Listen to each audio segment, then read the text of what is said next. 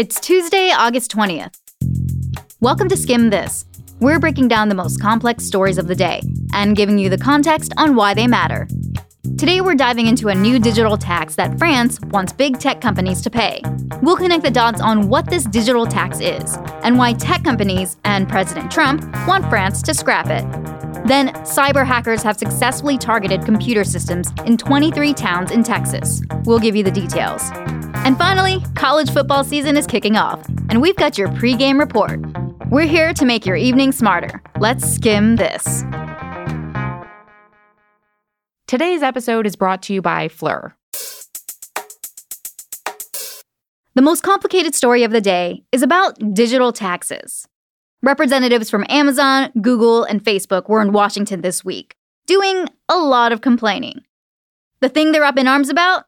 A new tax that France wants them to start paying. It's called a digital tax. The tax is the first of its kind, and now other countries could follow France's lead. So today we're going to get into the details of the digital tax proposal, why President Trump and companies like Amazon and Google are freaking out, and why you should care about how this shakes out. You probably know that when it comes to President Trump and some of America's biggest tech companies, there's some bad blood. Trump has bashed Amazon and its CEO Jeff Bezos, who owns the Washington Post, which Trump calls a, quote, propaganda machine. He's also accused companies like Facebook and Google of discriminating against him and other conservatives. This week, he even claimed that Google manipulated votes in the 2016 election without any evidence. So Trump and big tech don't have the best relationship. But there's one major thing they all agree on. They're not a fan of France's digital tax. Here's what France's plan does. It forces big tech companies to pay a 3% tax on their French sales. Wait, isn't that already the case? Nope. In Europe, there's a difference between how big tech companies and brick-and-mortar companies are taxed. France and others have been frustrated that the changing digital economy has left their tax systems out of date. That old system only taxes revenue if a company is physically present in France. And because big tech companies are based in Silicon Valley and not in, say, the French Riviera, those companies have largely been able to avoid French taxes, even while making money off the French people. The European Union made a video to explain the problems it sees with the system.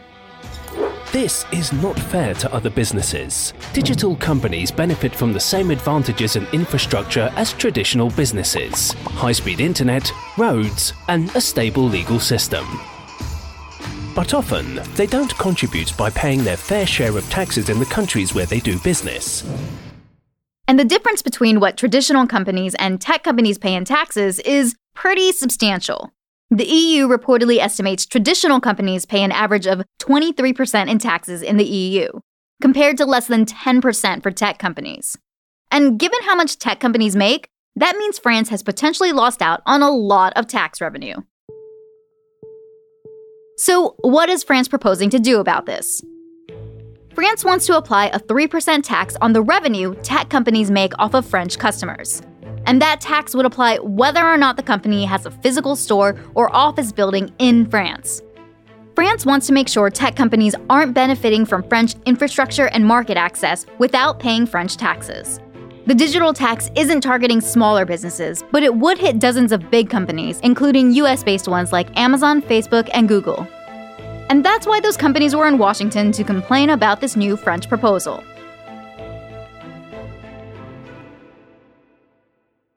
So how's everyone else responding to this? President Trump first criticized the French digital tax last month, declaring on Twitter that American tech firms should only be taxed in the US. And now the US Trade Representative is investigating the digital tax, which means the US could punish our ally, France, with tariffs. Trump reportedly told donors in the Hamptons this month that if France taxes our big tech companies, he may impose a 100% tariff on French wines. Why he's got to bring wine into it, we don't know. But the tech companies say because this digital tax raises the cost for them, they'll have to pass it on to others. Amazon now says it's raising the fees that it charges small businesses in France that use Amazon to sell their products. Meanwhile, the pressure to pay up isn't just coming from France. Italy, Spain, and the United Kingdom are debating digital taxes too. And if they all passed, tech companies could be facing a lot of new tax bills. So why should you care? One is that tax revenue keeps the world running. Governments count on the money they get from corporate taxes to pay for government services. But when corporate tax revenue shrinks, governments can be forced to find money elsewhere, which could mean raising individual income taxes or cutting government services. And if this fight over a digital tax leads to another trade war between the US and France or the US and other countries, the stock market and the global economy could take a hit. So what's the skim? Both President Trump and companies like Amazon are preparing for battle when it comes to digital taxes. It turns out France, the EU, and other countries are digging in too. But France might be offering a way to avoid a nasty showdown. This weekend, the leaders of some of the world's top economies are meeting for the G7 summit in France. And France has been saying, if you don't like our digital tax, then let's sit down and figure out some rules about digital taxation and settle the matter once and for all. Those G7 meetings kick off on Saturday, and if there's any big news about the future of global taxes, we'll skim it for you next week. Also, one more side note. GV, formerly Google Ventures, is a minority investor in the skim. Coming up, hackers targeted local governments in Texas and held their info for ransom. We'll explain what that's about after the break. A sustainable life extends to your perfume. Luckily, there's Fleur. Fleur makes great-smelling, clean, and sustainable fragrances, and they disclose every ingredient, plus why it was used. Go to Fleur.com today and use promo code SKIMTHIS to get 20% off your first custom Fleur sample set. Pick 3 cents to try and get credit towards a full-size bottle of your favorite. That's promo code SKIMTHIS at Fleur.com to get your first 3 Fleur fragrance samples at 20% off. PHLUR.com. Authorities in Texas say computer systems in 23 towns were targeted in a coordinated cyber attack that began last week. Reportedly, hackers infiltrated computers in these towns, seized information, and demanded money in return. Basically, a ransom. This is a thing that's happened before, and attacks like these can cause cities a lot of headaches. So first, how do ransomware attacks work? When a hacker wants to hold your info for ransom, they'll usually send an email with links or an attachment that contain malicious code. That code allows the hacker to access your files and lock and encrypt them until you pay the hacker a ransom. We don't have many details on what exactly happened in Texas yet, or which towns were specifically targeted. Officials say they want to prevent hackers from trying this again. But here's what we do know. The attack started Friday morning. It's believed to be the largest coordinated ransomware attack ever. And the majority of computers that were targeted belong to certain departments in smaller local governments. We don't know which departments exactly, but we've seen the fallout from attacks like this before. Last year, hackers launched a separate set of ransomware attacks on Atlanta's government, which paralyzed the city for days. Computers were down, police officers had to write reports by hand, warrants couldn't be validated, and government workers weren't able to do basic tasks.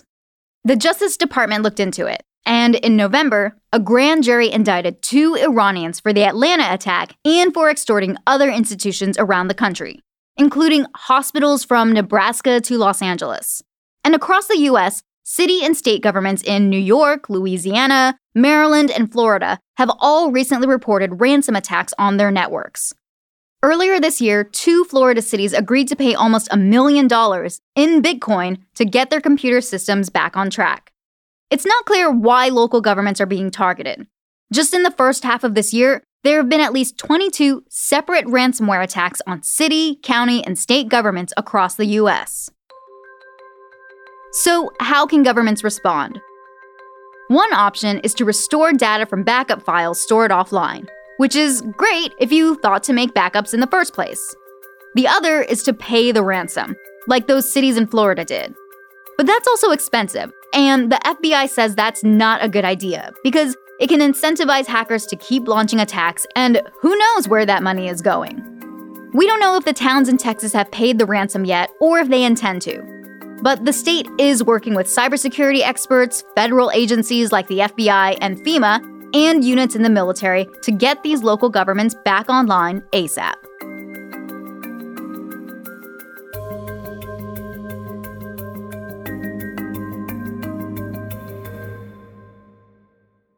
Summer is wrapping up. We know, we're sad too. One sign that it's really happening? You're seeing headlines about football.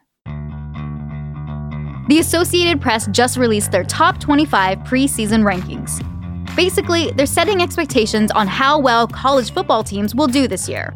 The team that topped the rankings? The Clemson Tigers. This is a big deal for Clemson. The Tigers are the defending national champs after dominating the Alabama Crimson Tide 44-16 to take home the title this past January. This is the first time Clemson is number 1 in the AP rankings, and they're a clear favorite to make it to the playoffs again next year, along with Alabama, who came in at number 2. So prepare for another season of Tide versus Tigers rivalry. The first games kick off this weekend with matchups between Miami and the University of Florida and between Arizona and Hawaii. For more on football, check out our guide on how it became such a huge sport and some of the difficulties it's facing on the Skim app. You can download it from your app store.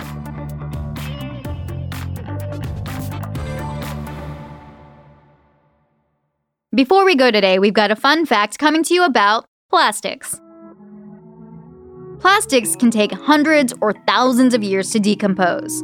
That toothbrush you threw out as a kid is probably still out there, sitting in a landfill somewhere. So scientists have been looking for alternatives to plastics that can decompose fast and be bought in stores. Now, researchers in Poland say they've got an efficient new way to do it by making faux plastic from garbage. Natural garbage like apple peels. There's a lot of complicated science stuff involved, but basically, they can break down the sugars found in things like apple peels and turn this into aldehyde, which is a type of organic compound. The aldehyde can then get turned into a kind of eco-friendly plastic that decomposes and disappears naturally within just a few years, which could help our plastic problem disappear too. And that's all for Skim This. Thanks for listening, and be sure you subscribe and leave a review.